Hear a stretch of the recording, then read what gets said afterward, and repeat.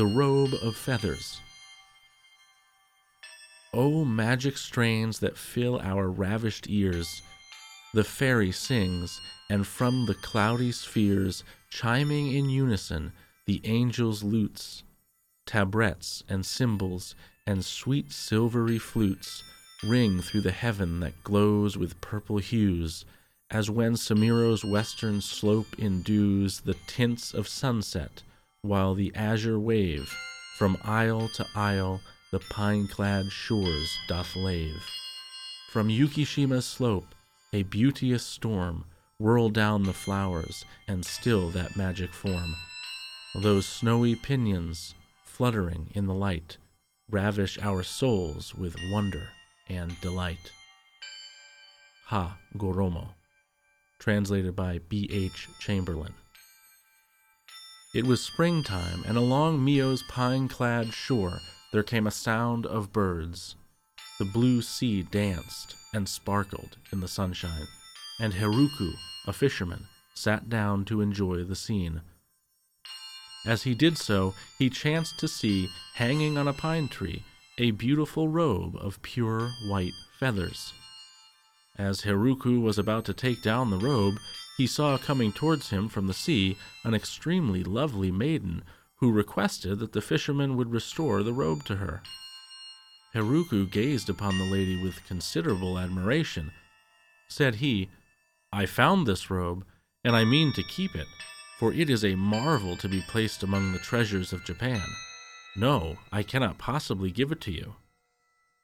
"Oh," cried the maiden pitifully, "I cannot go soaring into the sky without my robe of feathers, for if you persist in keeping it, I can never more return to my celestial home. Oh, good fisherman, I beg of you to restore my robe." The fisherman, who must have been quite a hard-hearted fellow, refused to relent. "The more you plead," said he, "the more determined I am to keep what I have found." Thus the maiden made answer, "Speak not, dear fisherman, speak not that word.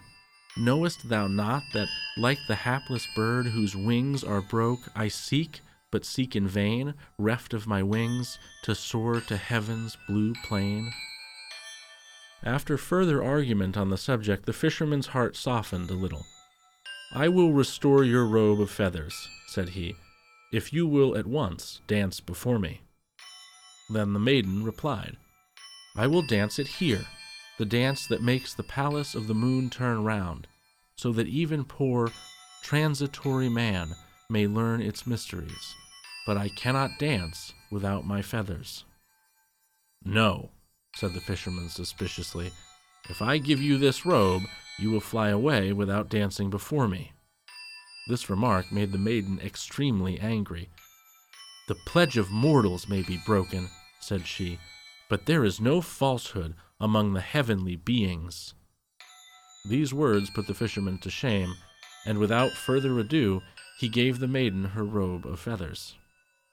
When she had put on her pure white garment again, she struck a musical instrument and began to dance. And while she danced and played, she sang of many strange and beautiful things concerning her faraway home on the moon.